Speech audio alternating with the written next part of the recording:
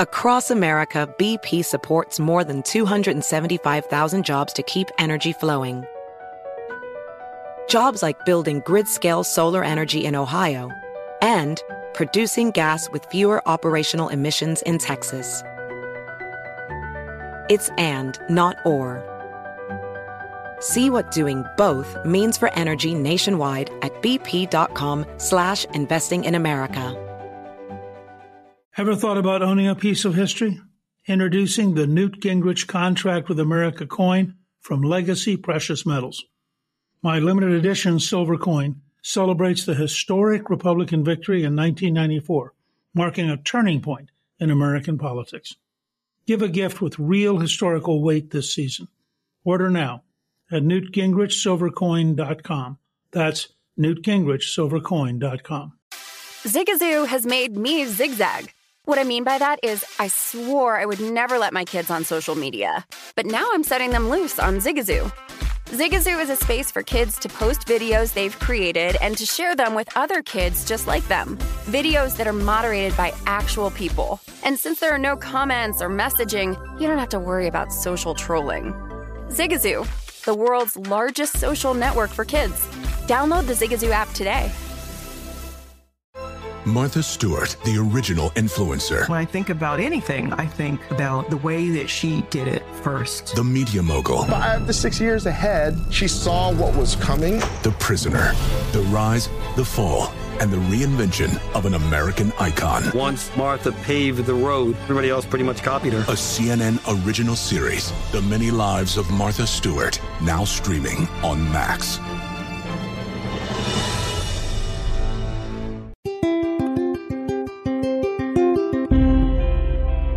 On this episode of Newt's World, every president prior to Ronald Reagan viewed the Cold War as a great power conflict between the United States and the Soviet Union.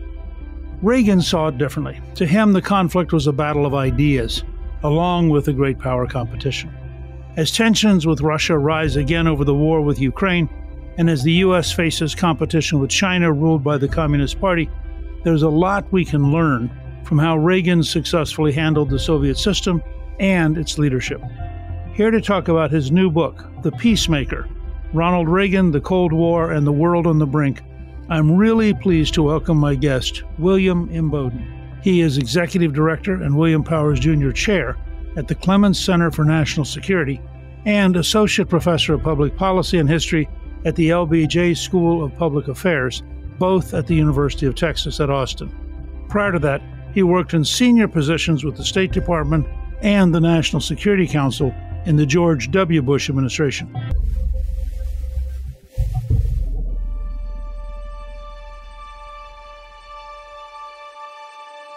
Well, welcome and thank you for joining me on Newt's World. Thank you, Mr. Speaker. It's a pleasure to be with you.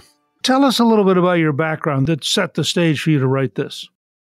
Sure. So I grew up in Tucson, Arizona in the 1970s and 80s, really considered myself a child of the Cold War. Tucson has a major Air Force base. At the time, was the mountains surrounding Tucson were filled with Titan missile silos. And so even as a kid and then a high schooler was very aware of the Cold War, the Soviet threat.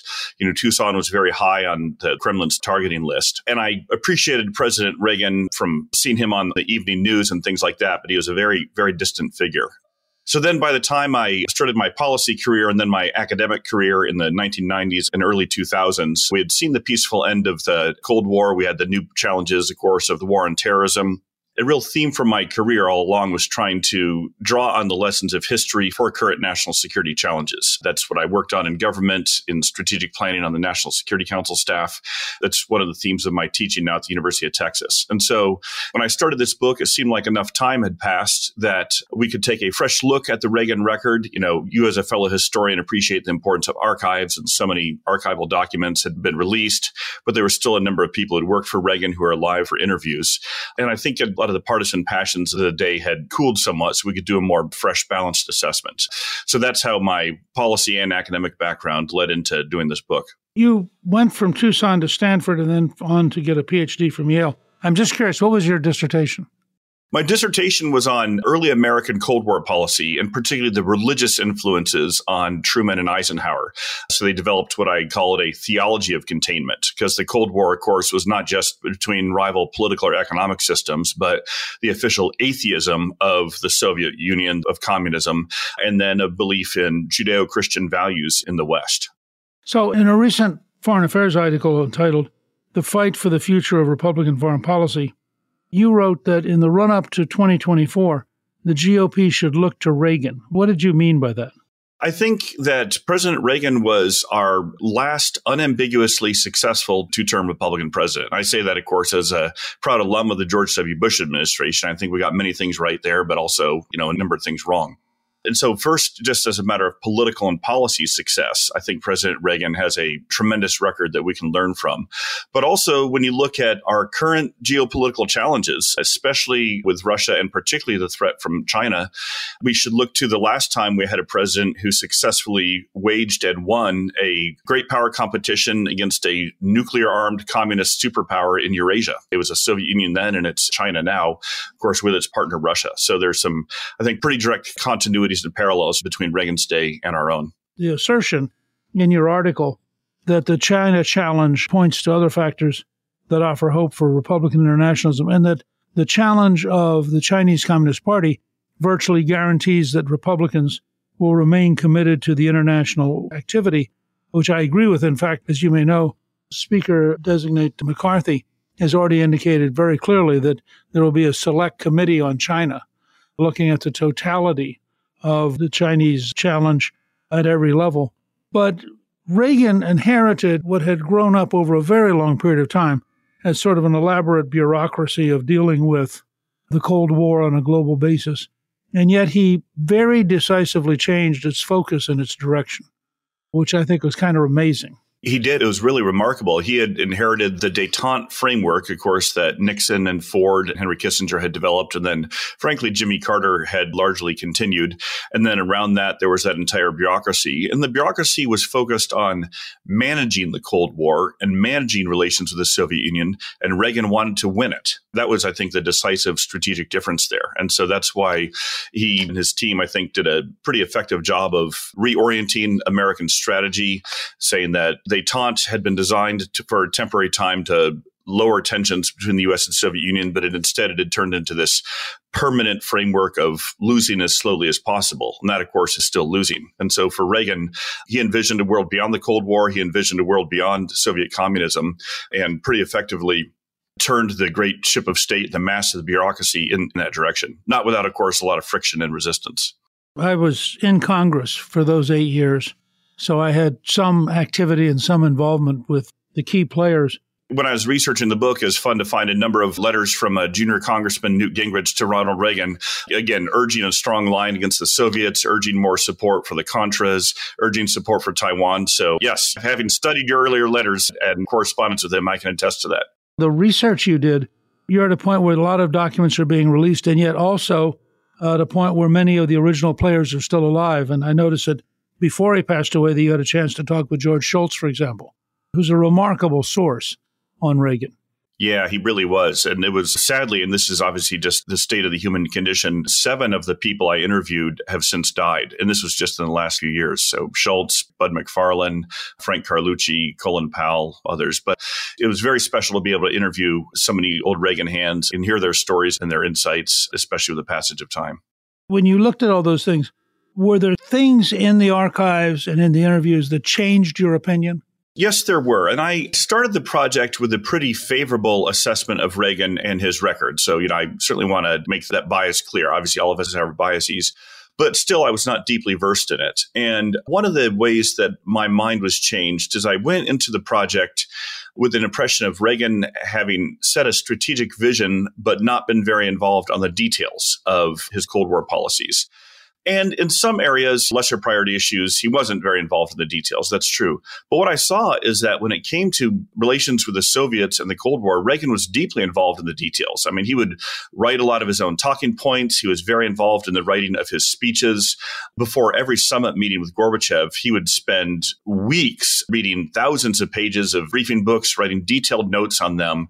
he liked to maintain a public image of being a little more detached from things. And I think that was strategic misdirection, cultivating the art of wanting people to underestimate him.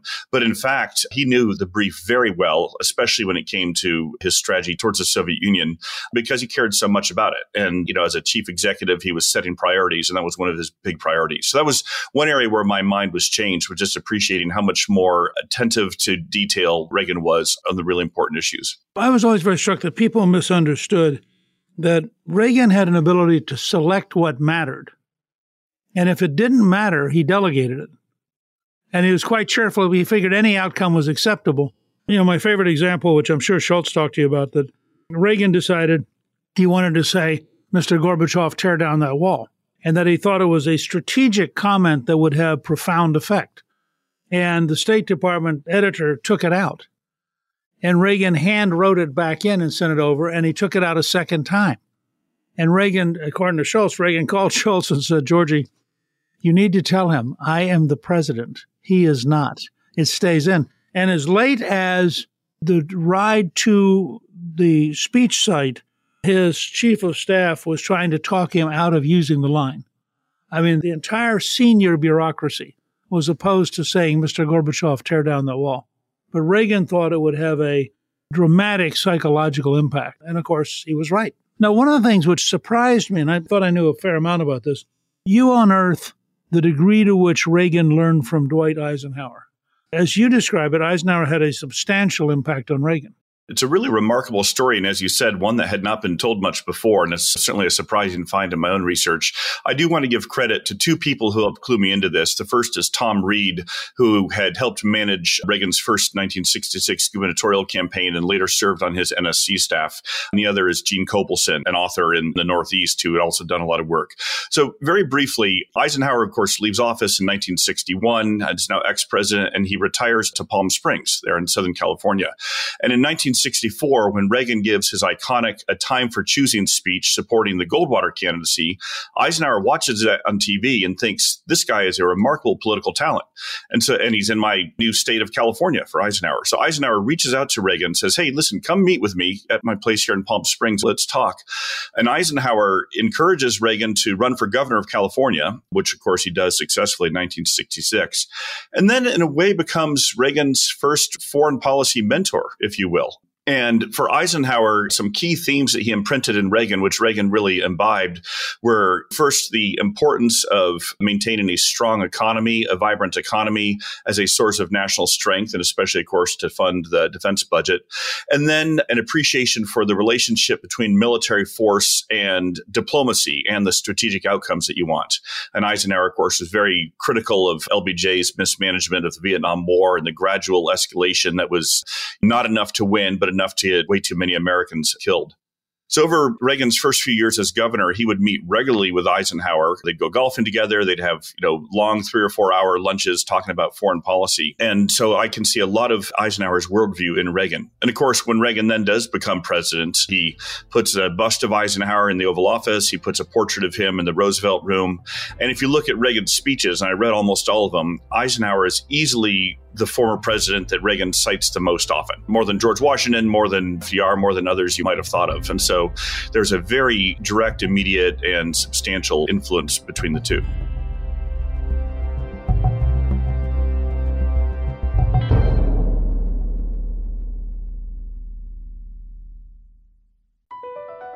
BP added more than $70 billion to the U.S. economy in 2022. Investments like acquiring America's largest biogas producer, Archaea Energy, and starting up new infrastructure in the Gulf of Mexico. It's and, not or. See what doing both means for energy nationwide at bp.com/investing in America. Throughout history, there are clear moments that define our nation's path, and now you can own a piece of that history. I'm thrilled to announce the Newt Gingrich Contract with America coin from Legacy Precious Metals. My limited edition, 1-ounce silver coin commemorates the historic victory in 1994 when the Republican Party, under my leadership, took control of Congress. The Newt Gingrich Contract with America coin also symbolizes the transformative political platform that led to landmark achievements like the overhaul of the welfare system and the Balanced Budget Act. This holiday season, give the gift of history. The Newt Gingrich Contract with America coin is more than an investment. It's a tribute to honest government and to America. Available to order right now by calling 866-484-4043. That's 866-484-4043. Or order online at newtgingrichsilvercoin.com. That's newtgingrichsilvercoin.com. As someone who lives for politics, when a major scandal unfolds, it was shocking. I have to know, what were they thinking? Backroom deals, huge amounts of money, CIA secrets, sets off a firestorm in Washington, affairs. No way this guy's got a mistress. Corruption. I knew I was a dead man. Warning, it's even messier than you thought. United States of Scandal with Jake Tapper, Sunday at 9 on CNN. Welcome to the Scene to Scene podcast. I am your host, Valerie Complex. Today, I am chatting with Ji Young Yoo. Ji Young stars as co-lead in the 6-part limited series Expats. I think I learn a little bit with every character that I play. I think usually I play a character and it causes enough introspection that I learn something about myself. I honestly can't gush enough about Freaky Tales. I'm so excited to share it with more people. If you like what you hear, be sure to review, like, and subscribe to the Scene to Scene podcast.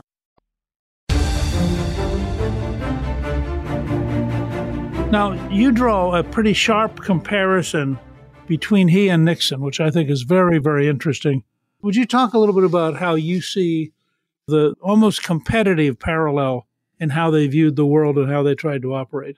Yeah, sure. And again, the Reagan-Nixon relationship is a fascinating one because at times they're fierce rivals with very different worldviews. But then other times, especially once Reagan becomes president, they forge a certain mutual respect and even friendship, but still never overcome those differences. For Republicans, I'll speak as one myself here. We need to appreciate that Reagan and Nixon together dominated Republican presidential politics for about 40 years, from 1952 on up through 1988, at least one of them was playing a major role, was either on the ballot or playing a major role in shaping the ballot. And, they have a common background. They are both children of underprivileged families in the Midwest who then migrate out to California for new opportunity. Both have problematic relations with their dads and then very pious and loving and nurturing mothers. And, of course, find their careers and their voice in California. But when it comes to foreign policy, they have differences. Nixon, of course, a master at foreign policy, but still had more of a status quo view of the Cold War, saw relations with the Soviet Union as something to be managed. He certainly did not envision the possibility of defeating the Soviet Union. He was indifferent to values questions, to things like human rights. For Nixon, it was all about managing the power relations. And, of course, as we've talked, Reagan had a much more transformative view of seeing the Cold War as a battle of ideas and Soviet communism as an idea to be defeated. They also had differences over Asia. Both were very focused on Asia, but when Nixon looked to Asia, he was very much pursuing a China first policy. He saw China as the key to U.S. policy in Asia, whereas Reagan looks to Asia and sees Japan first and sees our alliance with Japan as a fellow democracy, as one of the world's leading economies, as the key to Asia. So once Reagan becomes president, having run against the Nixon view of foreign policy for the previous decade. And of course, Nixon is, living in disgrace in New York after having left office, resigned because of the Watergate scandal. Nixon starts reaching out to Reagan, starts writing him regular letters, giving him political advice, policy advice. And Reagan is a pretty magnanimous person. He sets aside his previous differences with Nixon and says, all right, I want to take advice from this guy. I'll take advice from anyone who can give it. I'll make up my own mind on what I believe.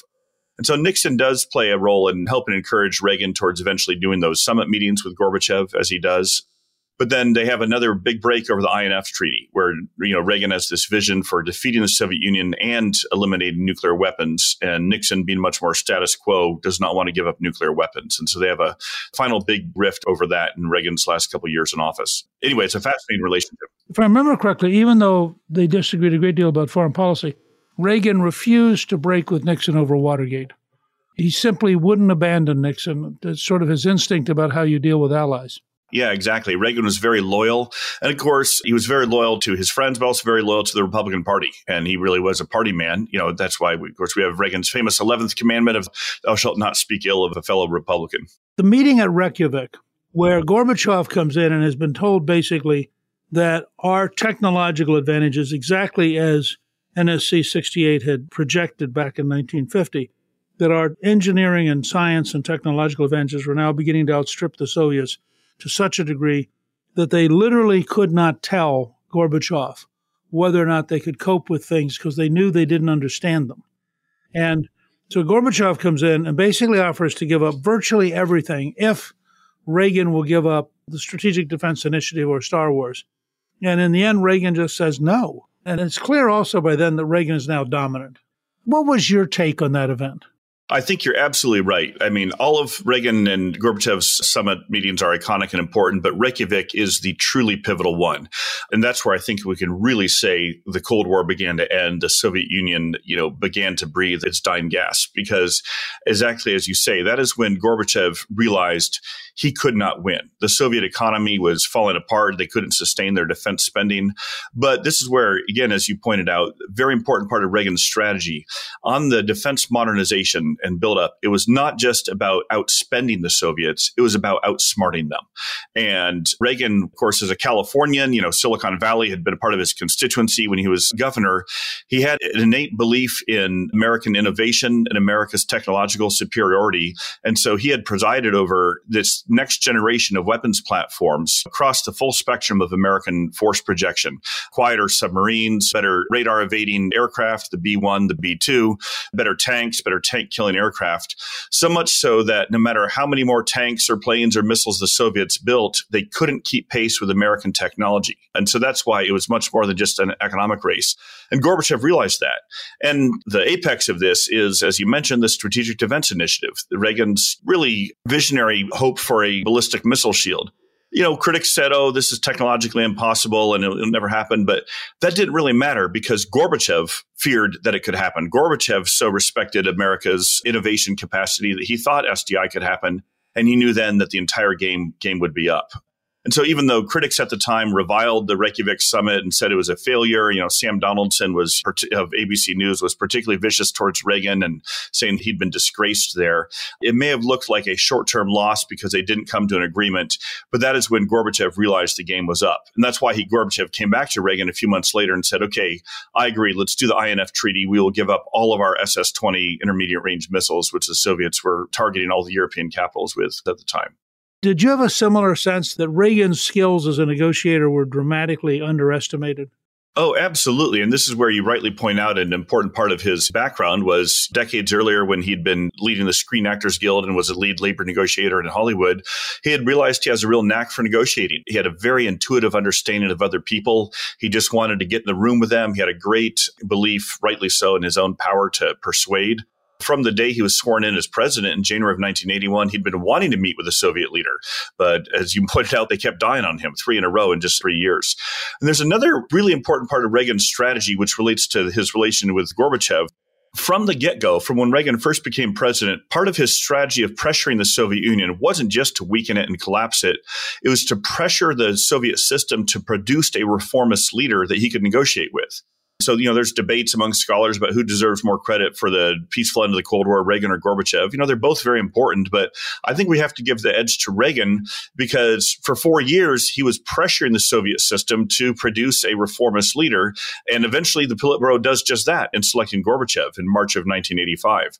And that's why Reagan was so eager to meet with Gorbachev. I titled that chapter in my book, Waiting for Gorbachev, because he had been waiting for 4 years for a Soviet leader he could negotiate with. And that's why Reagan recognized, earlier than most others, that Gorbachev was a genuine reformer. Finally, this ties back to an important comment you made earlier about Reagan insisting on putting in Mr. Gorbachev, tear down this wall in the speech, which again is another titanic moment in the Cold War. One of the reasons that the State Department and NSC staff kept opposing it is they thought, you're going to push Gorbachev too far. Gorbachev is already weak and embattled. We shouldn't put him on the spot like this. We shouldn't humiliate him like this. What they didn't appreciate is the person in the American government who had spent more time personally with Mikhail Gorbachev than anyone else was Ronald Reagan. Ronald Reagan knew Gorbachev better than anyone else in the American government, and Reagan had a very good sense of just how far he could push Gorbachev and that he could say, Mr. Gorbachev, tear down this wall, and he could throw down that gauntlet to him. And he was right.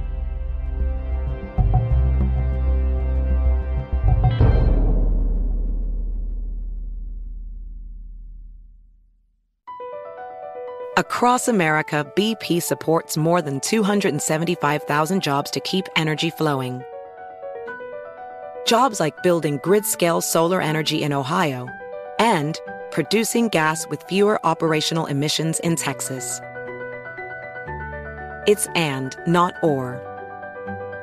See what doing both means for energy nationwide at bp.com/investing in America.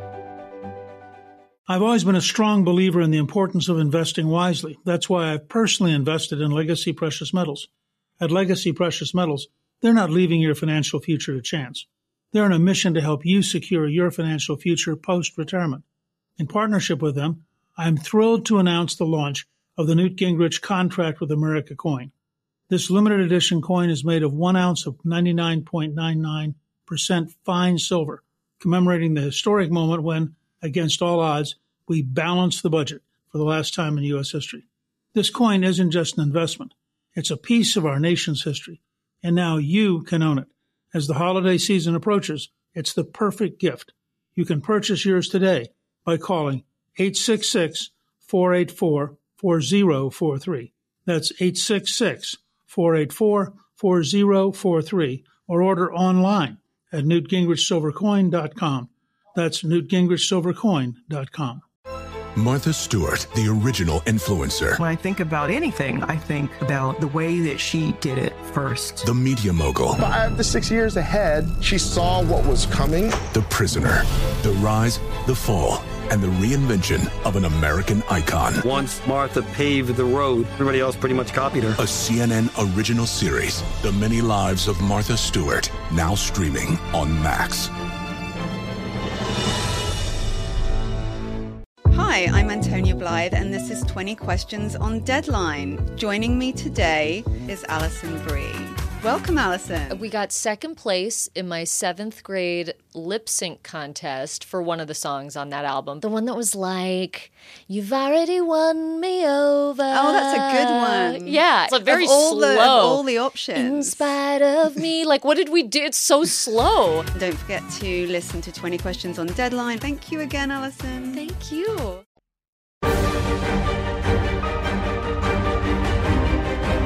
What is it both that the Republicans in Congress and then second, that Republican presidential candidates should take from your research and from your understanding?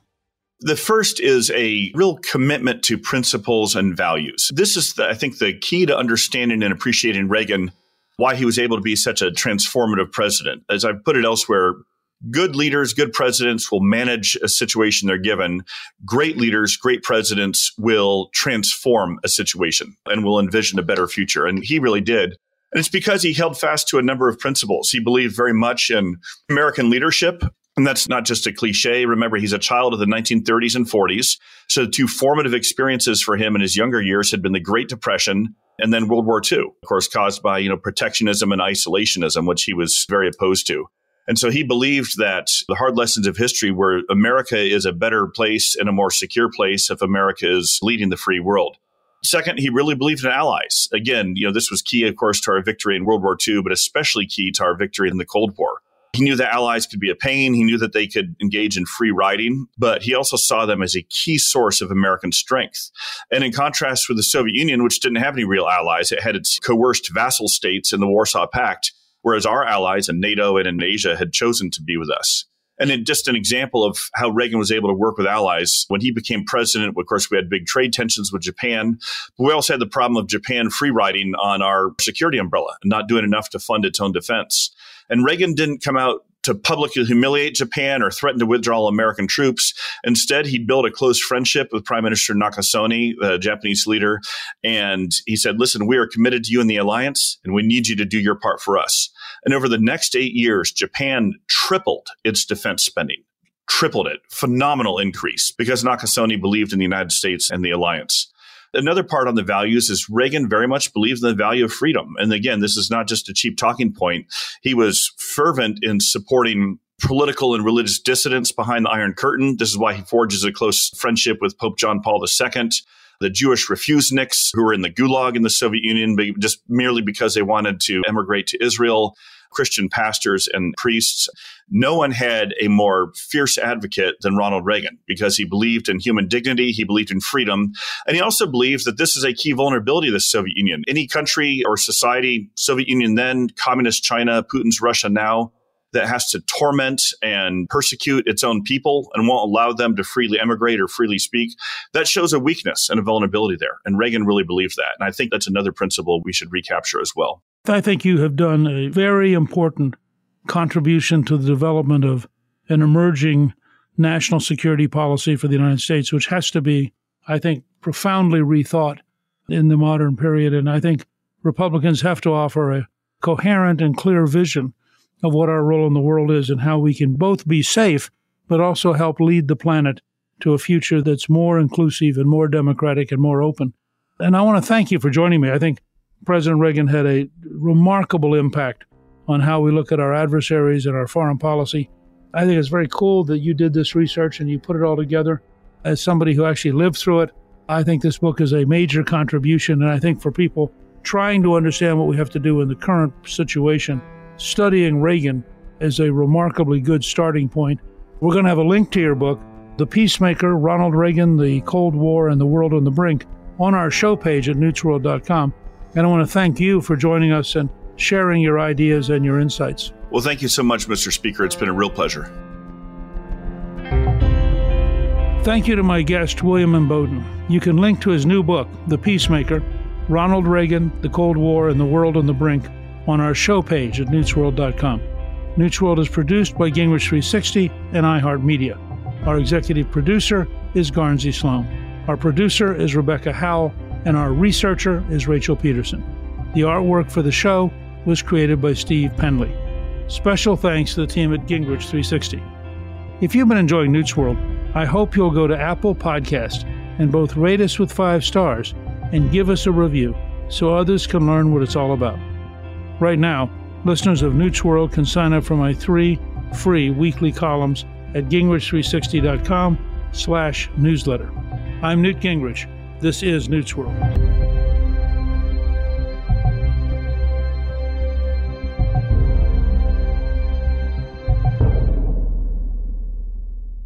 Ever thought about owning a piece of history? Introducing the Newt Gingrich Contract with America coin from Legacy Precious Metals. My limited edition silver coin celebrates the historic Republican victory in 1994, marking a turning point in American politics. Give a gift with real historical weight this season. Order now at newtgingrichsilvercoin.com. That's newtgingrichsilvercoin.com. Infiniti presents a new chapter in luxury, the premiere of the all-new 2025 Infiniti QX80, live March 20th from the Edge at Hudson Yards in New York City, featuring a performance by John Batiste. The all-new 2025 Infiniti QX80 is an SUV designed to help every passenger feel just right. Be the first to see it March 20th at 7 p.m. Eastern, only on iHeartRadio's YouTube channel. Save the date at new-QX80.com. Don't miss it. 2025 QX80 coming this summer. Smart journalism. Fascinating topics. Words that describe CNN's podcast, The Assignment with Audie Cornish. We are revisiting the public school culture wars. What have we learned from the kids who fought against book bans? We really started the club to get students reading these books. Students have an opinion in this fight, too. How has the war over books sparked a backlash to the so-called parents' rights movement? It's not okay what they're doing, and they're being watched. Listen to The Assignment with Audie Cornish, streaming now on the iHeartRadio app. Hey, this is John Ridley. And this is Matt Carey, documentary editor at Deadline. And welcome to Doc Talk. John, we've got a hard-hitting episode today. A lot of controversy. Well, maybe we should put the word controversy in quotes in the documentary field about the nominees for Best Documentary Feature. We're going to get into that with some amazing panelists. You get a shot, but the individuals behind every one of those images, they're complicated and they are human. This has been Doc Talk. Thank you. Great conversation. Thank you.